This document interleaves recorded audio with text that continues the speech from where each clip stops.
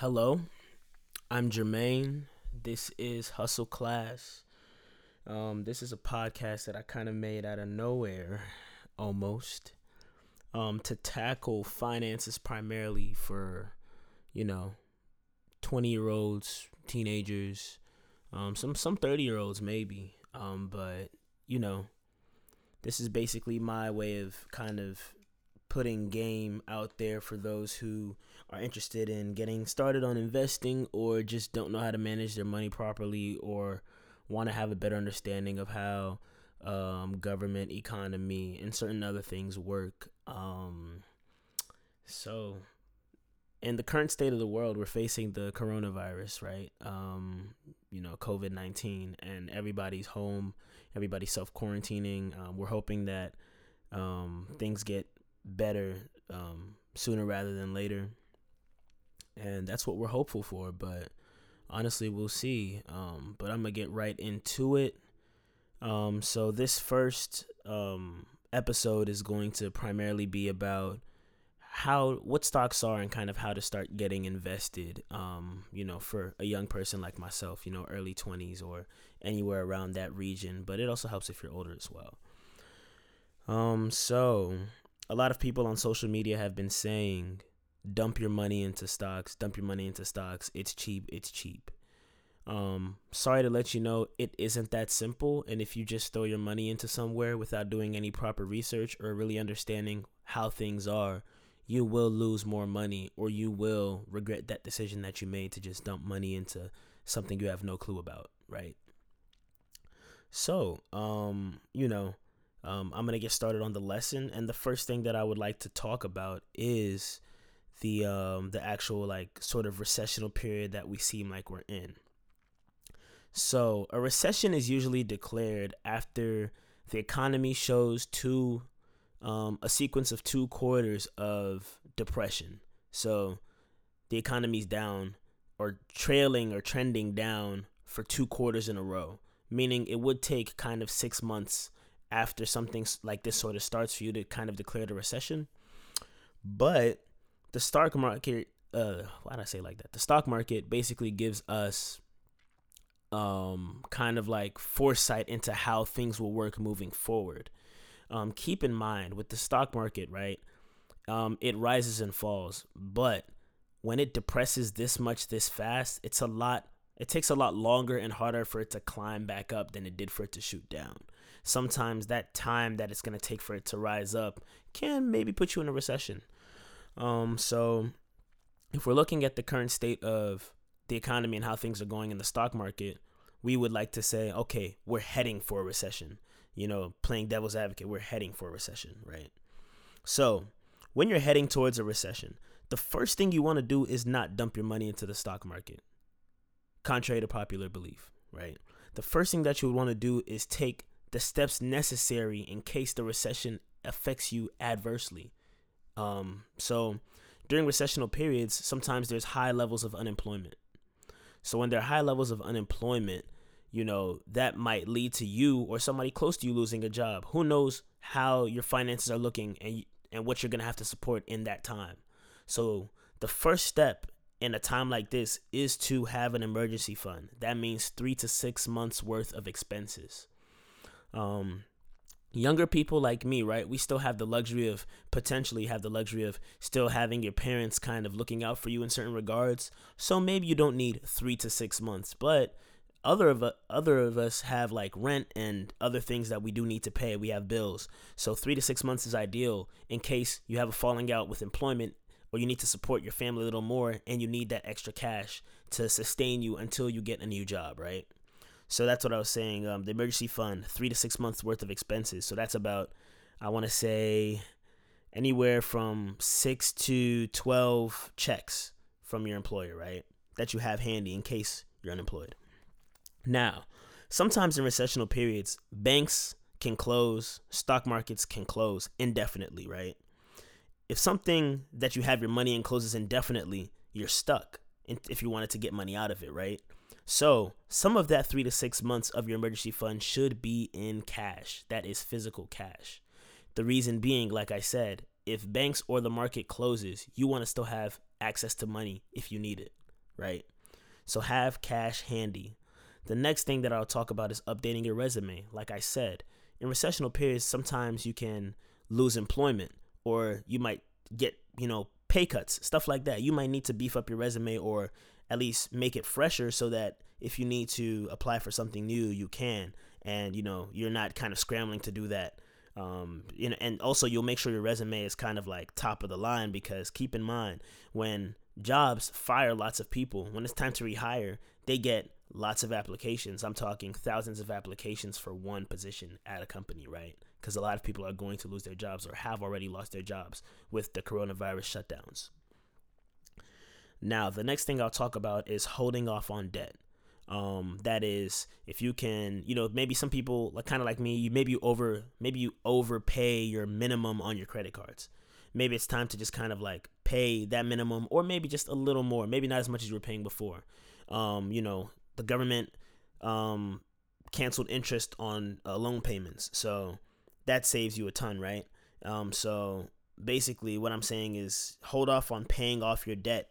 Even though this time is okay, things are shutting down. There's no interest on my loans. I can pay those down fast, right? Only do that if you have excess cash laying there, meaning extra cash after your 3 to 6 month emergency fund. Otherwise, it's best for you to probably keep and retain that money, because we honestly don't know how things will go at this particular point. Sure, if everything opens up, business back to how it was as usual, and the market's still kind of low, let's pay off our debt and things, because we know things are going to get better. It's all about them announcing it, right? But if we still are unsure and we're still uncertain, you want to make sure you have that money handy in case things go from bad to worse. Things go from bad to worse. Now, for investing, kind of how I elicited to earlier, you want to invest only with excess cash. When people say dump your money into the stock market, some other people think about taking their savings account and putting it into the market. That's not the way to do it.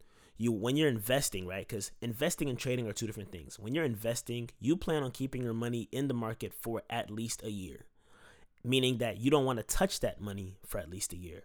So if that's the case in your situation, you wouldn't want to dump your savings in there, because who knows? Savings are for a rainy day. Who knows if a rainy day is going to come within a year? So you don't want to invest that money that's in your savings, right? Unless it is excess cash. If you told yourself you're going to have $5,000 worth of savings and you have 10K, you can use the extra 5K if the other 5 can sustain you.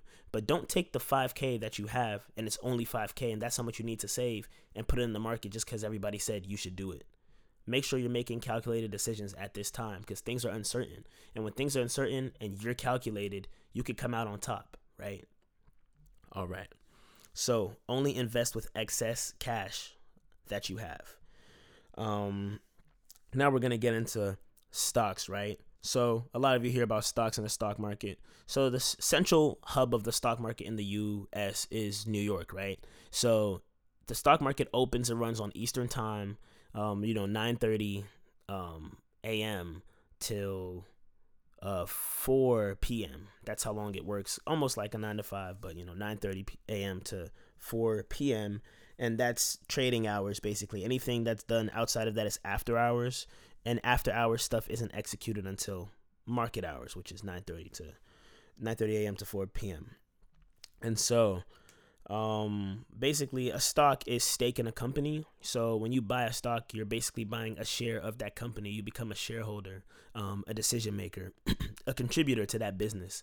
And you've given them your money as trust between you and the business, that they're going to have good business practices, and they're going to either be profitable or give you some of the money that they get from the sales that they make or the good business that they do that year. And so ways that you can, us as, common people, everyday people, can tap into this market that exists in this country, right? Is through applications or websites. There's so many. If you Google search stock apps and stock websites, you'd find so many different things you could use. I have a couple that I'm going to talk about today that's just more familiar to me. I guess I would start from easiest to use to hardest to use. And Acorns is baseline, Acorns. Then there's Stash. There's Robinhood. There's Ameritrade, TD Ameritrade. There's Webull, right? So those are the apps that, I would talk about. Now, Robinhood, Ameritrade, and Webull kind of are in the same boat because those are all very independent stock trading investing apps or websites. And so with those, you kind of reserve more of your control. You do things on your own, right? You don't really have a lot of support. You just kind of trade and buy and invest and sell on your own. Whereas Acorns is its own thing and Stash is its own thing. So let me talk about Acorns real quick. So Acorns is an app or website that you can basically what they would do is they have investment accounts, and when you want to invest with them, you'll give them certain facts about yourself. You'll tell them what your age is. You'll tell them when you plan on retiring, what your yearly salary is, how willing are you to basically risk your money, or are you not? Do you need a more stable investment portfolio?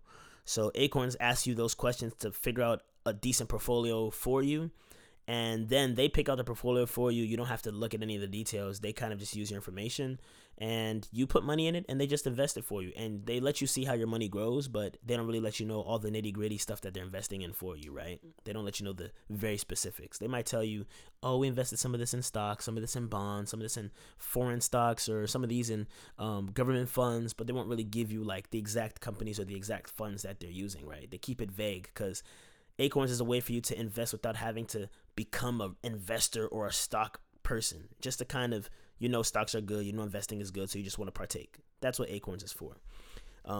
Acorns, I use Acorns. Acorns charges you about $1 a month.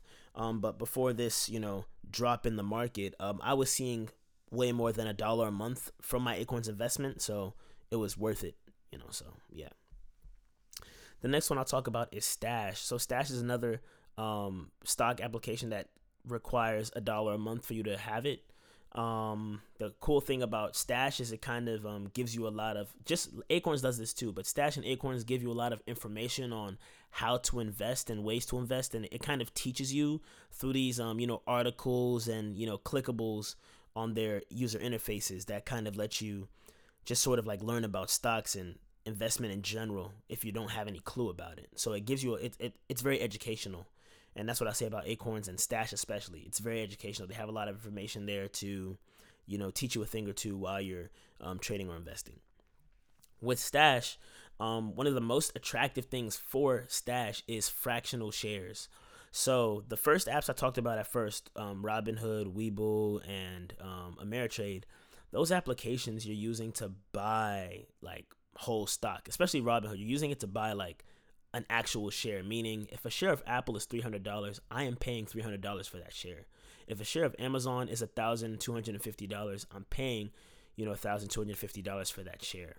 In Stash, because some people might not have that much to pay for a share, they will make it available for you to use just a portion of your money to buy a fraction of a share. So say I wanted Apple stock, but I didn't have $300 to pay. I had $100.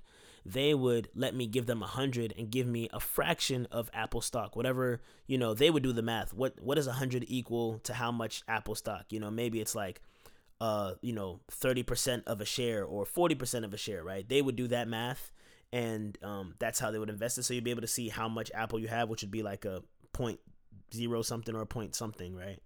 So that's the very attractive thing about Stash, because a lot of these other, stuff would require you to spend that bread on, spend that bread. That's, spend money. Yeah, spend that bread on an actual share, which can sometimes be expensive.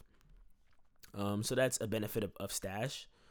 Yeah, and then Robinhood. Robinhood is the one I use a lot, and Robinhood is kind of like if you really want to get to know how you're doing. Some people like to just, when sometimes how I'll say this is sometimes when you buy something online that you have to set up in your house. Some people want to just try their hand at it and see if they can learn it on the fly, and other people would like to read the manual or menu to kind of figure out what to do about the situation. So using a menu to kind of figure out what you're doing is like Stash and Acorns. Kind of just like buying something and just trying to fix it yourself from scratch is kind of like using Robinhood. Like, you kind of it's a big learning curve, and that's what I like about it, because I did have Stash and Acorns at first, and I felt like I didn't really know what was going on. I just knew that I was investing and I was seeing some profit, but I didn't really know what was going on. So I got into Robinhood, and that's where I kind of really gained a breadth of knowledge for investing and then even trading, because Robinhood, you can trade a lot as well. So yeah, on Robinhood, it kind of has a lot of stocks individually set up, so you can buy Apple, you can buy Amazon, you can buy Netflix, you can buy like Google, you can buy Costco, Walmart, like you can buy kind of whatever you want if you know how to look up the name of the stock. And so I really like Robinhood. Ameritrade and Webull work the same way, but I don't use them, so I'm not versed enough to speak on them extensively, but yeah. And another thing that's attractive about Stash that I didn't mention before is Stash has these groups of stocks, sort of like ETFs. So an ETF is like a group of stocks, and I'll explain what an ETF is later, but Stash lets you invest in ETFs. So what that looks like is, I don't want to put all my money into Apple or Disney, so Stash might have a group of stocks that has Robinhood in it, a little, like it'll have sorry, I misspoke, not Robinhood. It'll have like 10% of Apple, 10% of Disney, 10% of Netflix, like 10% of Costco. It'll have like little shares and pieces in one big whole group called an ETF, and it'll let you invest in that so that you're not risking everything on one thing. Because keep in mind, if you invested everything in Apple and Apple tanks tomorrow, you lost all your money. But also, if you invest in Apple by itself and it goes up, you get to keep all your money too. That's great. But some people don't like that risk level, so they'd rather invest in something that has 10% Apple, 10% Disney. Like I was saying, has a little bit of everything, right? So that if they invest in it, they can kind of see their money grow a little bit, not too much, but it won't sink a lot either if things go south, right? If one company fails, you have a group of 10 stocks. So, 1 out of 10 isn't going to really kill it, right? So that's what people like to do sometimes. So that's a benefit of Stash. Now, I've talked about the applications, and if there are any questions about anything that's going on, feel free to email or message me, but email is probably the best way, and I can explain things better over phone or in person or whatever it would look like. Yeah. And so the next thing that I'm going to talk about is the different types of stock, and this is how I categorize them for my listenership based on how I understand them. So there's 3 types of stock that I see primarily. There's high profit stocks, high dividend stocks, and then there's mid, right? That's medium dividend, medium profit. High profit stocks, the 3 that I'm going to talk about are like or let me say 4, right? Apple, Google, Amazon, and Netflix. So the stocks I just mentioned are high profit because when you buy a share in that company, right, the share you paid for, what they're going to try to do is increase the value of your share through profit. So when they make sales or they do business and they get profits at the end of the year, they reinvest it back into the business to grow the business and increase the price of their stock. So that's why it's high profit. When you invest in them, they try to just get bigger so that your investment is worth more. That's how they work. Now, high dividend stock, right? For high dividend stock, those stocks are usually cheaper. Those are like the high dividend stocks are usually companies that are more established, like a Costco or a Walmart, right? They've been around for a long time. They are trying to, improve their business practices, maybe refurbish like a local store or something like that, right? But they're not doing any next gen, tech or anything moving industry forward. They're kind of just doing what they've been doing for the last 50 to 100 years, right? They're just doing what they've been doing. And so those are high dividend because when you buy a share in those companies, that's a trust between you two. Okay, they trust me. They gave me some of their money to use to do our business. Once we get our sales in and we do good business for the year, we'll give you a little bit of that money every 3 months as long as you have a share. Or however many shares you have, it multiplies. If I have 2 shares, it's that amount that they give every 3 months times two. If you know, so and then it translates, right? As you have more shares, the more dividend payouts you get. And so those are high dividend, right? They're not really expanding business. They're just kind of doing their day to day. When you buy stock in them, because you bought a stock for them, that's money they can use to do stuff. They will pay you every 3 months, right? Every quarter, which is every 3 months. And so those are high dividend. Now there's moderate profit and moderate dividend, right? So the company that I'll talk about with that is kind of like Disney, where Disney, is established, Disney World, Disneyland, Disney Channel, their movies, like Disney is in good business, right? And they have lots of real estate as well. So they're in good business, right? But the thing about Disney is they are also still kind of trying to innovate and, push things forward. As we see Disney Plus, right? They just got on streaming. So they are still trying to push things forward in terms of industry and, their technology, right? So when I invest in Disney, right now Disney stock is $90, right? If I invest in Disney for $90, based on however many sales they get from streaming and, partnering with the ESPN to get them to do a bundle with them and whatever they do in terms of business to expand it, that might take the share from $90 to $150, which is high profit. That's like $60 worth of profit.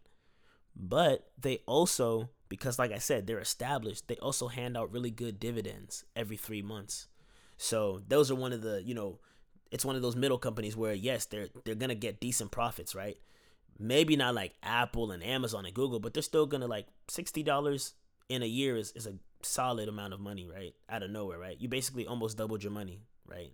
And so, for that to happen and then for them to also be giving you, for every share you have, money back every 3 months is also excellent. So that's why we say that Disney finds itself in the moderate profit, moderate dividend range. And so I have an analogy that I would discuss that kind of can give you a better idea of what the the high profit, high dividend, moderate is, right?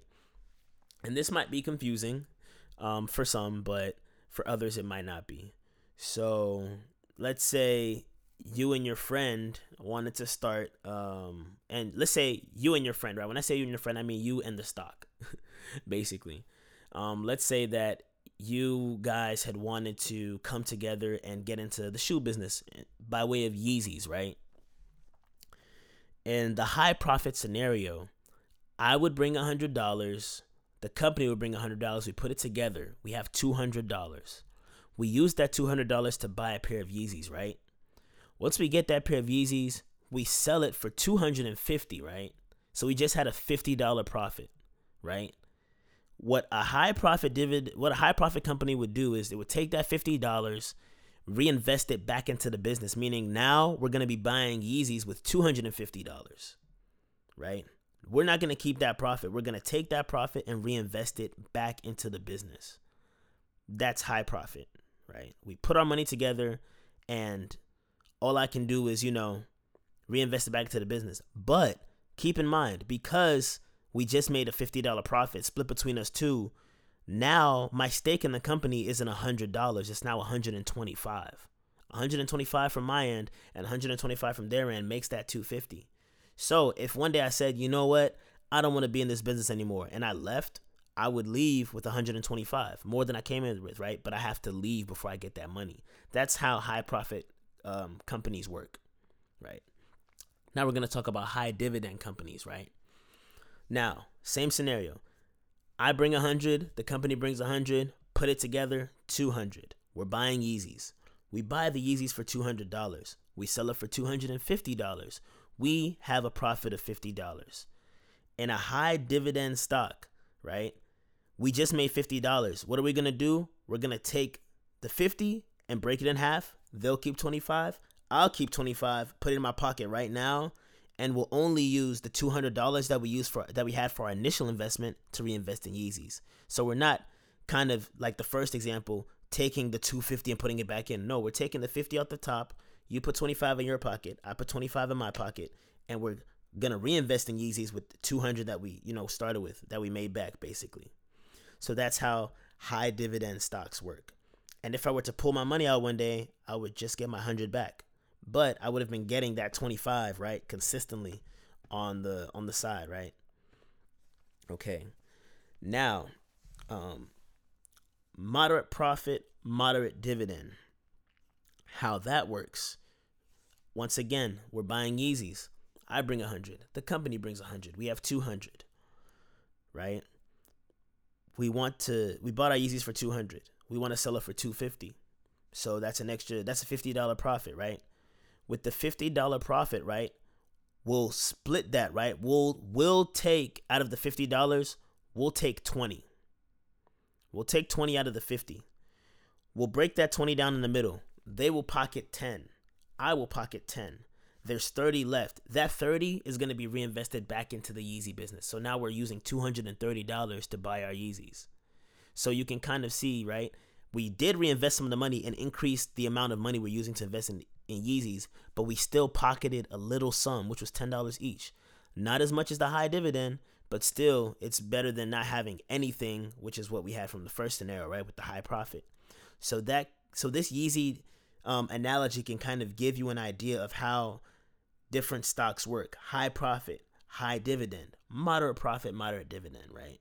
So you guys can probably imagine what stock I like to invest in. I'm more of a moderate, medium dividend kind of guy when it comes to like what I'm investing in more frequently, right?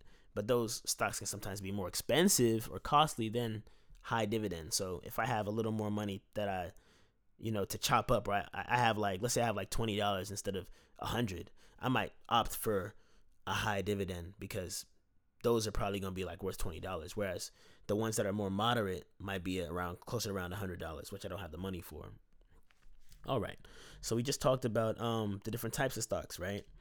Now we're going to talk about the difference between investing and trading, right? So, in my opinion, the main difference between investing and trading are two things. Well, it's one and the same. So, how long you keep the stock. Any stock that you keep for less than a year is a traded stock, and any stock that you have for over a year is an invested, right? And with that comes tax reasons. So that's kind of why I said they're one and the same, because tax reasons and the time reasons, right? But the tax reasons are because of the time. Okay, so let me explain it. When you trade, right? When you trade and you buy something and sell it within a year, you have to get taxed capital gains, right? That means the government wants some of the profits you made because you technically just did a business transaction, right? There has to be taxes on that. So, if I were to, put in $100 into something, it got to $200, and before the year was over, I sold it for $200, right? I just made $100 profit.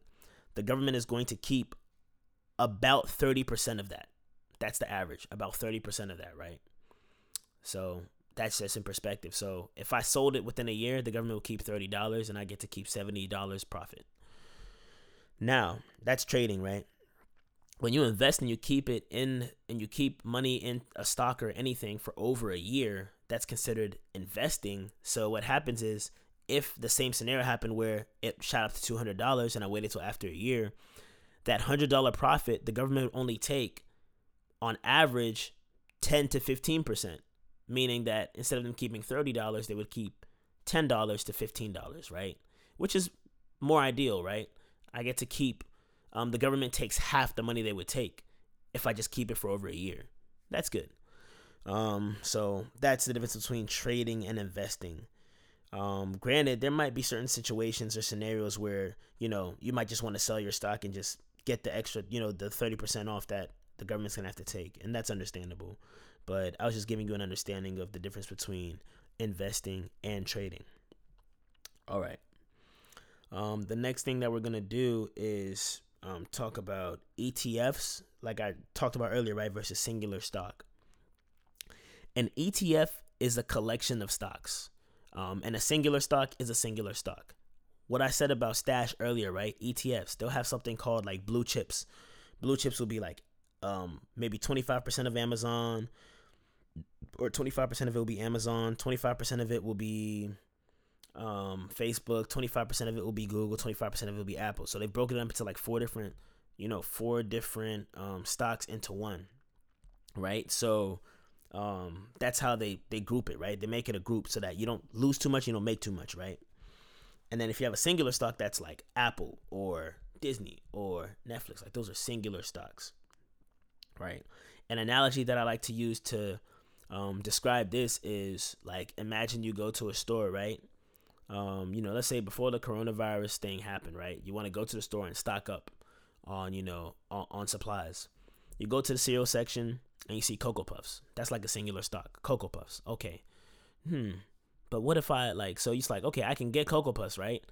And that means that if I really enjoy the Cocoa Puffs, I'm going to be eating all of that anyway, so it's great.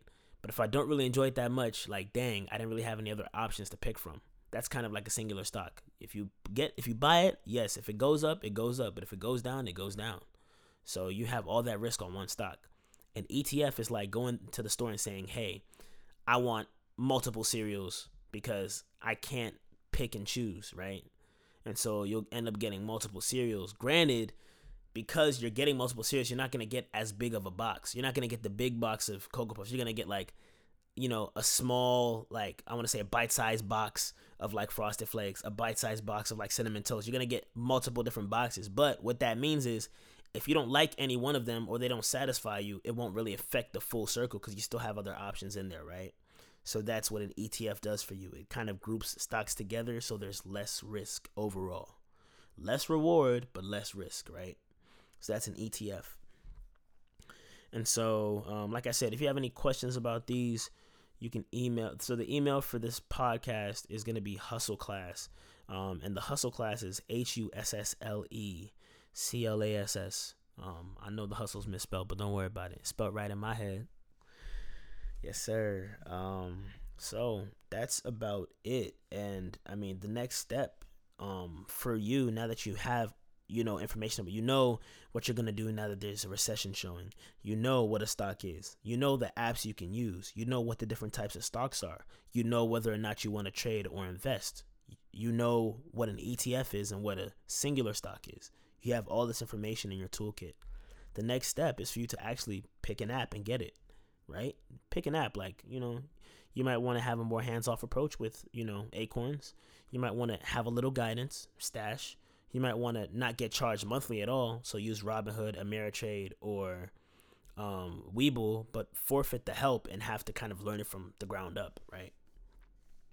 So you can pick that. After that, you can figure out your investment strategy. What I like to tell people who are just getting started out investing is, yes, investing is about numbers and money and, earnings and CEOs and business practices and all this other, stuff. But a lot of it is also centered around global understanding and just understanding what's going on in the world around you, right? How I like to tell people is, so I didn't have to look at numbers, right, to know that the airlines were going to go down in the corona crisis.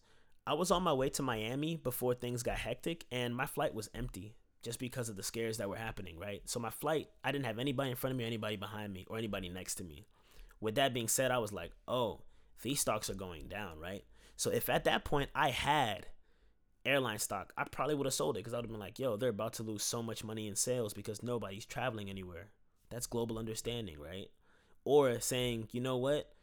Hand sanitizer is sold out. Masks are sold out. You know what? Mask and hand sanitizer stock are going to go up because they're making a lot of sales. And it was true. They went up because, they're selling a lot, right? So a lot of the stock stuff that I engage in is more about understanding the world around you. Granted, I'm solid at math, like statistics, engineering, you name it. But a lot of my investing has to do with understanding, like where the world is or where things are for a company or a business, and the decisions that are being made by regular human beings every day in regards to that business.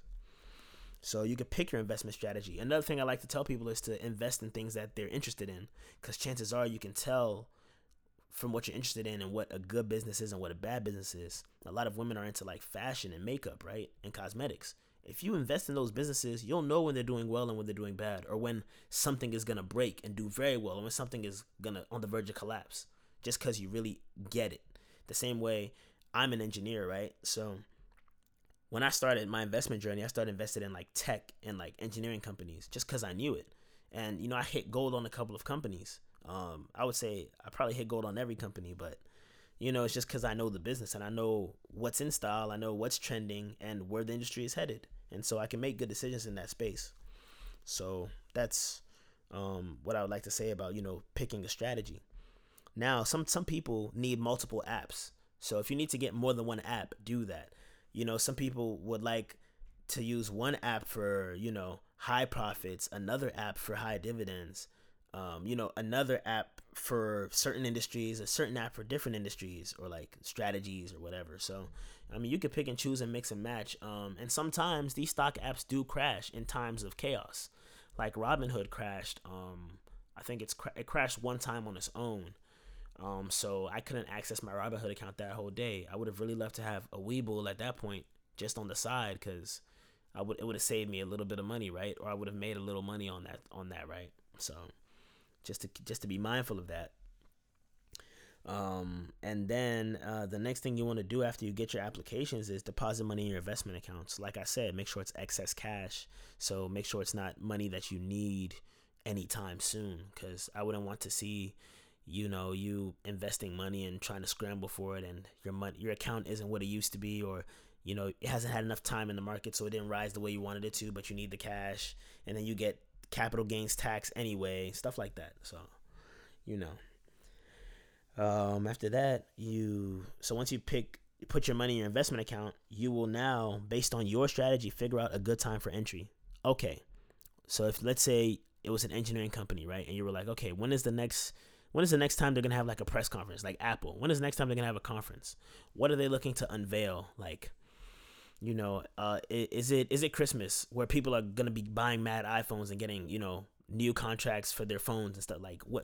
What's the state of the country? What's the state of the company? What are the decisions that are gonna be being made for these stocks as time progresses? So when you look at that stuff, you can kind of figure out a good point of entry to get into that business, right? Or to invest in that stock. Next is let your money work for you and increase, the value. So like I said, once you put your money in, don't try to take it out, just let your money sit there and let your money do what it's supposed to do based on the decisions that you made from your research and from your strategy. Let your money do its thing. Don't be too giddy. Don't be too like anxious. Just kind of let your money do what it's supposed to do, because even though the market rises and falls over the course of our lifetimes, with inflation, things just get better. Warren Buffett's a billionaire, and I'm sure he just kind of kept his money in there, right? He did move it around here and there, but generally it stuck where it was, right? And so just be patient and let the market do what it does, and you know you'll get some money on you, and have something to leave a legacy with. And so that's that for this. It was way longer than I expected, but I feel like it's valuable information. If there's any questions based on anything that was discussed, anything that needs to be clarified, I'm open to doing that. This is fun for me. I enjoy stocks and numbers and breaking it down and all that stuff. So feel free to reach out and just let me know, and I'll make sure I make the necessary adjustments. So hustle class out. Dismissed.